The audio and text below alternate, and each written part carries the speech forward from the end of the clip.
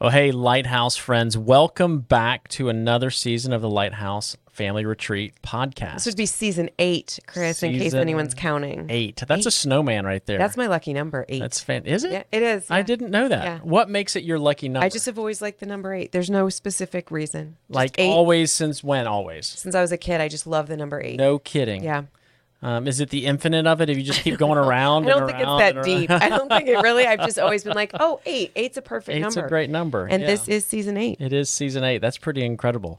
Hey, so we've got some changes coming to season 8. We do. Yeah, we're going to shake it up a little bit. We are. For all you listeners out there, we're shaking it up. So listen, if you're a first-time listener and you guys are just jumping in on this, or maybe not even a first time, but a third time or fourth time, you're starting in the wrong spot, right? There are 7 seasons, so you need to take it all the way back. Way back. All the way back to season 1 and episode 1 and run through and binge from the beginning because there are so many great episodes of different families, stories, oncologists, nurses, social workers, you name it. That's where you want to start to catch up to this point. And then right? going forward from this point, for season 8, we're going to release a new episode the first Tuesday of every month. That's right. So if you've been around a while, we're still going to give you new stuff, but we'd love for you to go way back and listen to how new at podcasting we were. Because I'm sure if we went back to listen, it might sound a little differently. It'll sound like we're all new together. Right. We're all new together. That's right. But go back and listen and start at the beginning. But yeah, Christy, we're going to be starting first Tuesday every month, dropping a new one, at least for season 8. Yes. That's just to get us through May, and we may switch it up and do some stuff different on the back half of the year. But for now, shaking it up a little bit. Shaking it up. We've got some other new stuff in store for Lighthouse people just for retreats this year. Yes. So I'm very excited about this. First weekend in April, we are doing a weekend retreat up in Jasper, Georgia at Sharp Top Cove. That's exciting. If you have never done a weekend retreat with us, we need volunteers, and we have spots open for families going through childhood cancer. That's right. So if you're in the area and you've always wanted to try Lighthouse, it's a beautiful location. It's going to be so much fun. It's a weekend, so it's an easy. That's right. Maybe a week hasn't been able to work for you in the past. A weekend does. This is a great time to jump in. Also, we do have space on week-long retreats for our first-time families. So if you've never been on a Lighthouse retreat, this is perfect for you. Go to our website and you can find some spots to apply for week-long beach retreats with us as well. That's, again, first-time families. Cannot believe we're already talking about 2024 retreats. It's pretty exciting. It's coming. It's pretty exciting. Yeah. Right? It's coming fast. I know. It's coming very fast. Oh, my goodness. Yeah. So, Christy, we're in February. Yes. And maybe you and I are different because we are a little bit different on some of the other months that we like and love. I'm not a huge fan. I know. Of February, and I hate saying that. February, you'll still be good to me because it's the beginning of the month. Don't be bad to me. But I don't love February, and this is a year. February. I know, right? This is a year when it's now longer. Like, what is the deal with leap year? I would like someone to explain the purpose of the leap year. Like, it's every 4 years we get an extra 24 hours. You can't tell me that those 24 hours are that significant. Like, is it a moon rotating around the world kind of thing? Is it? What is it? I don't know. Maybe it's like. I do like. I'm fine with winter months. I'm a northern person. I like the cold. I like hibernation, snuggling in with a good book and a fire. I know that you can do that for about 2.5 hours and then you're done for the year. But for me, I'm holding out hope for snow is what I'm holding out. On the 29th January has not happened for me again for another year. So February is the last hope for the whole year of maybe getting a few And flakes. There's one more day to maybe get those flakes. It'll be spring by the 29th. Who are we kidding? I don't get it. If it's maybe like daylight savings, like why there's no logical reasoning behind it, I don't know. Well, if you're out there and if you could drop us a little line and let us know scientifically, what is the purpose for the leap year day? Maybe there's not one. I don't know. Hey, enough about all of that. Let's get you guys in with this next family. It's super excited to kick off season 8 with these guys. High school sweethearts. Zach and Carly Lansdale. So pretty exciting to hear their story like that. They've got a 3-year-old son, Levi, and he was diagnosed in August of 2022 with AML, and it just shook their world overnight. Carly's a nurse, and she's going to share about just the hurdles and emotional roller coaster she faced while caring for Levi with having that background as a nurse. So kind of balancing that nurse and all the medical knowledge she has with also just the motherhood. And so they're just going to get into all kinds of different things, how they kind of work through some different things together, advocacy, and how they handled some of that. So let's jump in on this interview with these guys and hear what they have to say about their journey with childhood cancer. Zach and Carly, we are so excited to get to chat with you tonight. Thanks for taking some time for our podcast. Let's just start. Just tell us a little bit about little Levi. What's he like? All right. Well, first off, thank y'all so much for having us. Lighthouse has been a big part of our cancer journey, and we're really excited to be on the podcast. I'm glad to hear Love that. Love that. Yes, sir. To tell you a little bit about Levi, though, he is our only child, 4 years old, all boy. Mm-hmm. He loves being outdoors, and he has the biggest smile, most contagious laugh, and just the biggest heart. Man, I love that. So give us some history on where cancer came into the picture for you guys with Levi. Okay, sure. So Levi was 2 years old, and like Carly said, he's all boy, that's a very nice way of saying he is completely feral. Just a little, but a sweet feral. Yeah, he started complaining mostly at nighttime with leg pain. And actually, the first time it happened, he woke us up in the middle of the night saying he had leg pain. And it kind of subsided relatively quickly. We kind of massaged it out, and he went right back to sleep. No one kind of chalked it up to kind of like sore muscles. And then it seemed like it started happening every other night, and then sometimes every night, multiple times a night. So we got concerned, and Carly took him to his pediatrician, who reassured us that leg pain in a growing active boy is fairly normal. And as it persisted, we kind of started doing some of our own research. And when you would go to Google, everything our pediatrician said lined up. She would say it might be a viral infection and we can't detect it, but it causes sore joints, or it's growing pains. And he's a little young for that, but he might be, Levi's a bigger boy. He might be moving into that a little quicker. But if you scroll down on Google, you would see leukemia. Yeah. And we had both noticed it, and we had even mentioned it to each other. But when everybody's reassuring you that it's nothing serious, and you talk to friends and family, and they go, "Oh yeah, I remember that growing pains. That our kid had that." It's easier to push it away. But the more that it persisted, the more we felt like maybe that thing at the bottom of Google was what we had. Hmm. You got anything you want to add? I would say so. The more we thought, okay, this is not going away, it's getting worse. We took him to the doctor again, and they decided to, run some tests on him, did strep, did mono, all the basic viral, testing, and all of it was negative. So at that point, I was like, we need blood work. Something's going on with him. And so we went to the hospital, had blood work done. And then the next day is when we got the phone call. Wow. And so what did they tell you on the phone? Did they know his whole diagnosis, or did they just? Yeah. So they called Carly. Carly's a school nurse, and I'm an electrician at a power plant. And it was the first day of school. So she had just dropped Levi off with my mom's. She had gone to school to kind of, get the room decorated a little early, and we get that phone call somewhere around 8:00. And all they'll tell us is they can't tell us anything over the phone, but we need to get Levi, get to our pediatrician's office. And of course, although you're not sure what that diagnosis is going to be, you're pretty well sure that you're going to have a diagnosis of some sort when they tell you we can't tell you over the phone. So she calls me at work. We both, I think, knew exactly what it was. We knew it was cancer of some sort. I told Carly, it's like, go get Levi, pull over on the side of the road. I will meet you. The three of us will go in. We'll get our diagnosis together. And we went into our pediatrician's office, and we're very close to our pediatrician. We have a lot of people that work in that office that we've known, that we went to school with or known through the community. And when they wanted to separate us from Levi, like, hey, she's going to take Levi, we need to talk to you in private, we kind of knew this to is brace serious for the worst. And she kind of informed us that although she could not do all the testing that's required for an official diagnosis, she could say, based off her medical experience, that Levi had leukemia. Wow. So then when did you get the official diagnosis, and what kind of leukemia did he have? So she let us know that she had already called ahead to Children's Healthcare of Atlanta and would let them know that we're coming.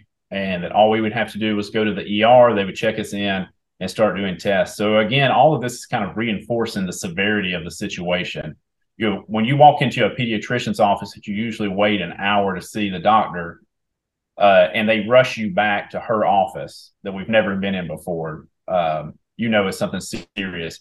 They tell you have leukemia, and we've gone ahead and called the children's hospital, and they're going to be having somebody wait for you at the ER. It's serious. Yeah. So we show up at the ER. They check us in. They, of course, do their own blood work. We immediately talk to a doctor, but he's not an oncologist. He's a ER doctor. And he came in the room. We're, of course, falling apart. Levi's very nervous. We're trying to hold it together. And he kind of lets us know that he's looked over the initial blood work. It does indicate leukemia.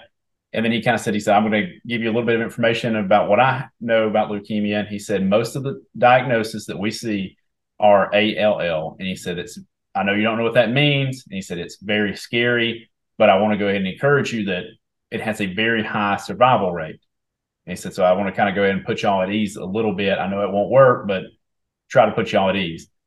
And then, we saw him really quick, and then we go hours without seeing anybody else. And they're waiting on the results for the official diagnosis. And this is the first time we meet our oncology team. And they come in the room, and so the doctor came in, he told us about ALL, and they said, unfortunately, Levi does not his markers do not indicate that he has ALL, he has AML, and the survival rate's drastically different depending on which type of AML he has. Wow. That's got to be so hard when the doctor's trying to encourage you and gives you, the kind, and then you find out that, but that's not the kind we have. We know that any kind is not good. Right. And, so, and then obviously in that moment, we didn't even know the difference between any types. Yeah. But when we're kind of like grasping for anything good, and then it's like just bad after bad. And of course, being like the nurse, I want to know the rates and the statistics. And when it goes from 90 something to 60 something, it just tore us apart, hearing that too. Yeah, that we didn't know it at the time, but that one visit, we don't worry, we think it might be just this, and then finding out it was something drastically different. That goes on to describe our entire time with kind of the childhood cancer journey. And I think talking to other parents, that's a big part of it. This is not a settled science. There is a lot that they still don't know. And there's a lot of information that comes out in bits and pieces. So you get a part of the puzzle and you go, I think it goes here, and it just doesn't fit later on. Carly, when I was reading your story and I read that you were a nurse, my first thought was, oh, wow, gosh, that must have been so helpful. Like, you already know things and you're familiar. And then the mom part of me kicked in and I thought, oh, maybe not so much. Like, maybe you know too much, or maybe now, you're the nursing's your job, but this is your child.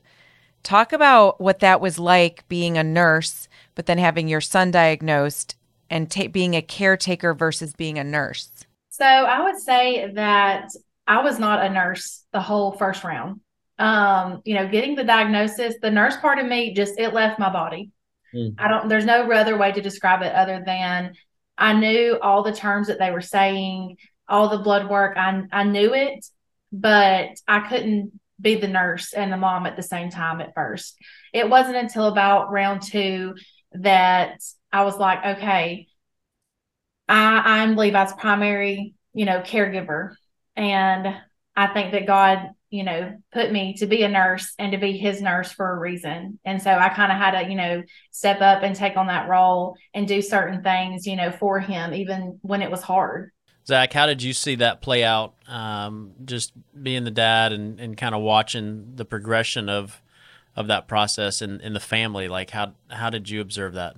Well, first off, Carly did an amazing job. She's really hard on herself, but she did an excellent job the entirety of the time we were in the hospital. It's an impossible situation. There's some difficult things that you have to process, and your occupation falls really far down on the priority list when you get this diagnosis. But we have told people before that Nurse Carly was not present for the first 10 days. and you're kind of in this fog. I have a hard time there. It's very unusual, but the more I talk to other cancer parents, it seems like it's not as unusual. The first 10 days, I can remember everything about some conversations and completely forget other conversations. It's just such a blur. You're getting so much information. So Carly was not in nurse mode for those first 10 days. She was in mom mode. I'm holding my baby. I'm comforting my baby. And yes, I can interpret this information, but what if they're wrong? And that was a big thing that we struggled with, not just during round one, but for the duration was, well, yes, I know what this means, but it's rare that he gets this type of cancer. So maybe they're wrong again, or maybe this is not accurate. Or right. I understand I would tell this information to my patient, but I really know what they mean when they say that. And that was a difficult thing. But like she said, later on, Nurse Carly comes in full bore, and she is full-fledged Nurse Carly for the rest of the time. After about the first 10 days, she's barking orders, she's turning off pumps, she's silencing machines, she's calling codes. Yeah, that sounds about right. Yeah, it's a tough task to pull Nurse Carly off of the job. There were times where I had to tell her, you are the nurse, but we got to step back. But for the most part, she was in her element after the first 10 days, and she really was Levi's primary nurse, after the first 10 days. And it was a great benefit to have her be in that role. Yeah, I was going to say, does that provide you with comfort, right? When you see her in the role, knowing, okay, I've got an extra weapon here. My wife knows a lot more than most that are going to be going through this, and it is helping the process, maybe navigating through. Yeah. For sure. Yeah. I don't think I realized how helpful it was until the first time we came home. And we got a 10-day break the first time we came home. So we've been in the hospital for almost 40 days from diagnosis to the first time we get sent home. And when you're walking out of the hospital, and people think this is crazy, but it is terrifying leaving the hospital and thinking, I'm now providing care for a child that is this sick. Because we were super sick round one. So to have a nurse at home who was very comfortable with giving medications, very comfortable with changing ports and accessing ports and changing wound dressings, it was a big relief for me. That's great. So I think once we did get home, it was mom and nurse mode for sure. Yeah. Changing his dressing. I was the only person, even monitoring his vitals. We have our own pulse ox here, and, certain things that I feel 100% comfortable with. Though at times it was hard, that is where, I can help in our family. Yeah. And after we went back to the hospital, she never again relinquished the role of being Levi's primary nurse. So when we go back to the hospital, she did all of the wound care. She administered almost every bit of the medications. She ran the equipment to the point where nurses were saying, hey, if I'm in here, you kind of not do this. You got to let me do some of this. But no, they liked that I was a nurse. They were very thankful for the things that I could do and would do and was able to do. Good. You mentioned the hospital and you mentioned 40 days, and I read it that you spent maybe at 200 days total in and out. That is a lot of time in the hospital. How did you guys cope with, were you both there all the time? Did you separate? I mean, it sounds like, Carly, you were there because you were nurse and mom. So what was it like for you, Zach? Like, were you trying to work at the same time, or were you both in there? Or how did you manage all of that time? Yeah. So, that was one of the first things that was explained to us about AML, was that yes, it is leukemia, just like ALL, but we have to go after it extremely aggressive, extremely early, and it's going to be very difficult, and it's going to be very high-dose chemotherapies right up front. So when they started talking about, we talked to other parents, and we were here for 2 weeks the first round, and then 10 days, and then 5 days. You start kind of getting your head around that. But when someone comes in the room and says, we don't anticipate you to go home for the next 40 days, that's a shock to the system. And you have to start thinking about things that, someone's got to go back to work. Somebody's got to pay bills. Someone's got to feed the cat. These things that you did not think about early on, you have to start thinking about. And we made the decision pretty early on that Carly would resign from her job to be Levi's primary caregiver, and that I would have to go back to work. And then fortunately for us, I work with some really great folks who I can't do my job remotely. I carry a tool bag, 90% of my day, but they found ways to give me remote work when they could so that I could be at the hospital. And then on days where I had to go into work, we just had to deal with what we had to deal with. Yeah. Yes, there was days that, Zach did have to go to work, but for the most part, he was there every night. We were both there every day, every night, never, left each other's side. And, it was hard.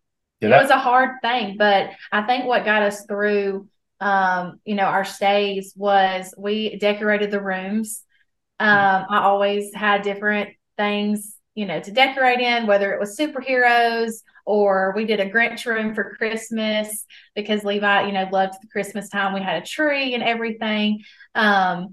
But we always decorated the room. We always brought his favorite toys, favorite snacks, new games, new crafts. Once we knew our stays were going to be long, we did whatever we could to make it more homey and comfortable for Levi.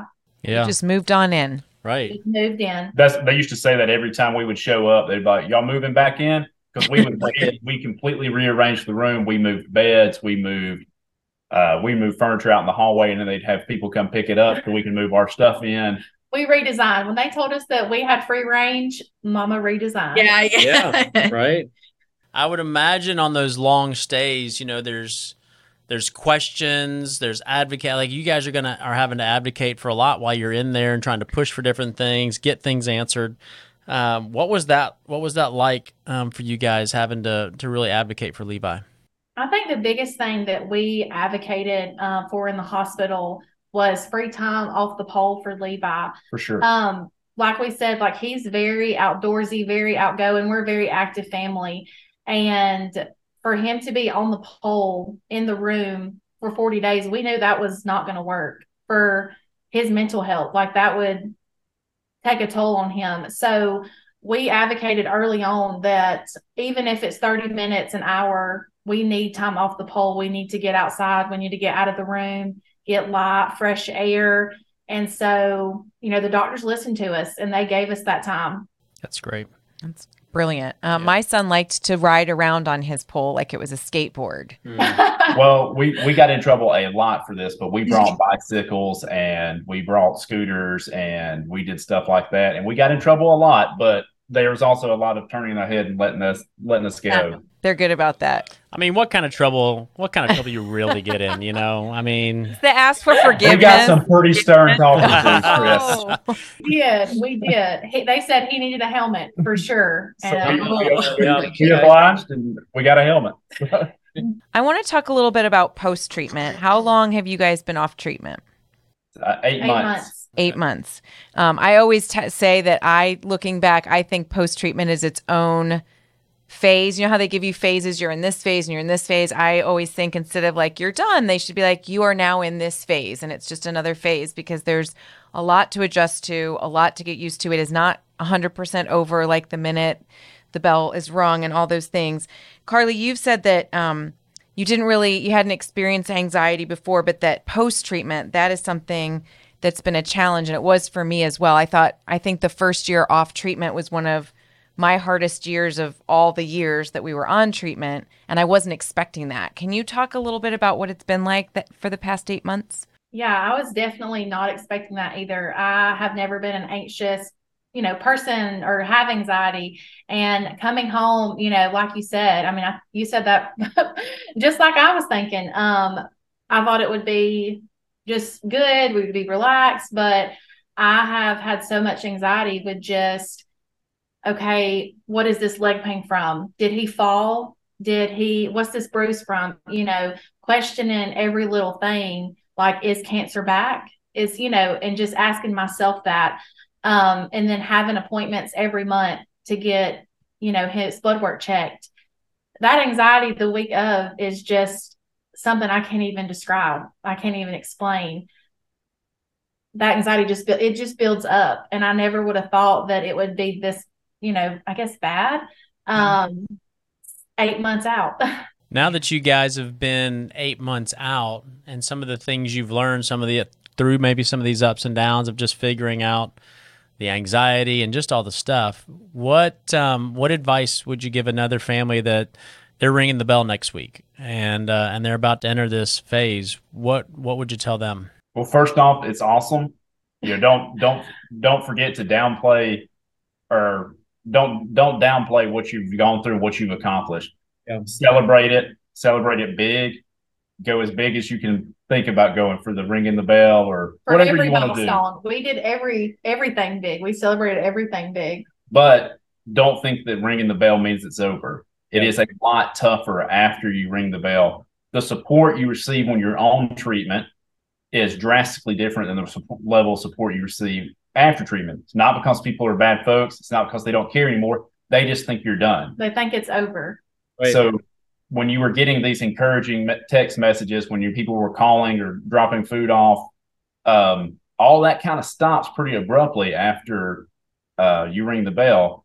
And that's okay. It's just having to adjust to that next phase. It's just know it's coming. For sure. You need to know that that's coming. And also it's going to be a little tougher than you think, not having a doctor come in your room all the time. Yeah. The first thing you think is, I'd be so happy to not hear that machine beep. I'll be so happy not to have a nurse come in at 4 a.m. I'll be so happy not to have the doctors come by and talk to us and take up all this time. And it was good. It was good not to have. And that is great. The first night of sleep's amazing at home. But at the same time, not having them come in and tell us his blood work every single morning, it was like, is his platelets low today? Does he need a blood transfusion? We don't know. We're just having to go off of, what it looks like. So you kind of just have to, trust yourself and how they've been over, this whole journey. And, don't be afraid to reach out and ask for that unscheduled blood work. When you have that gut feeling that's not going to go away, go ahead and just tell them, I want the blood work and I want it today. I did that several times, and I felt really guilty about it. But then afterwards, I was like, but I was able to sleep. So maybe, I was able to sleep that night, did it a couple times. I feel like that's one of the hardest things. You don't realize how much you are placing in a piece of paper that you get in the morning. When they sneak in at like 4 and take the blood and then they bring it back at whatever, 6:30. And you get really used to like basing your day and your next couple days on what that piece of paper says. Yeah. Exactly. And so adjusting just to that in itself, not them coming in every 4 hours to get vital signs to make sure his blood pressure is okay. Like you said, the blood work, it's all hard to adjust back to just, we're sleeping in our bed. No one's coming in. Yeah. It's very quiet. Nothing's beeping. That part's great. That part is great. Yeah, that part's great. You definitely do not miss the beeps. The beds at the hospital are not meant for extended stays. So getting back in the Serta, that's a big win. Yeah, over the windowsill, little thing that you get to sleep on. Yeah, a real bed, definitely a high point. That's some good advice.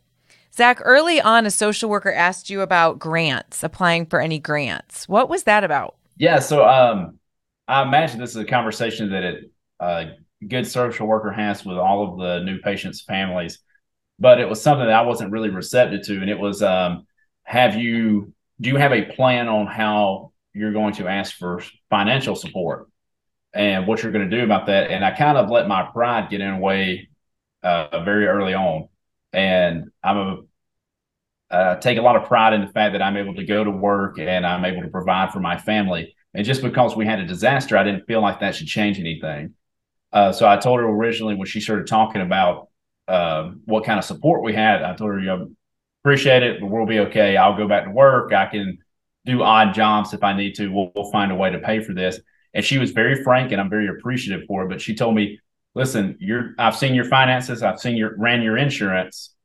You're not the worst off people up here, but you're not the richest person up here. But no one gets out of this without accepting some type of help. And that was a hard dose of medicine that I needed to hear. And the other part of that is just the reality. The most help comes in round one. So if you turn it down now, the chances of it being there later on when you might need it are slim. Mm-hmm. That was good advice. That's great advice. I'm glad you took it. It's a gift to have the social workers there because you would never know how to navigate any of that. No, we're so thankful for her. There are moments where you need to be your feelings need to come into consideration, and they need to deal with the fact that you're processing all this tough information. And there are moments where you need it right down the pipe, and that was the moment where I needed it right down the pipe. Yeah, sometimes you need that. Well, hey guys, this has been really great. Thank you guys for saying yes to sitting down with us, sharing your story, letting some others just get a glimpse into this. We really appreciate you making time, and it was really a treat for us to spend it with you. Oh, well, thank y'all so much. We really enjoyed it. Yes, we appreciate it. Thank you. Hey, so thanks for listening with us to Zach and Carly. You know, what struck me was Carly's talking about being a nurse and having to switch from nurse mode to mom mode when most of us were just moms and had to try and switch to nurse mode. And I can't help but wonder like how much harder that was for her because she had so much knowledge, like nurse medical knowledge behind it. But they are adorable, and I'm so grateful that they were willing to share their story. And I hope it helped somebody that was listening today. Yeah, another great story, you guys. Don't remember. Jump back if you've not listened with 7 great seasons of episodes. So jump back and start listening and get caught up. And we will see you next month on the next episode of the Lighthouse Podcast.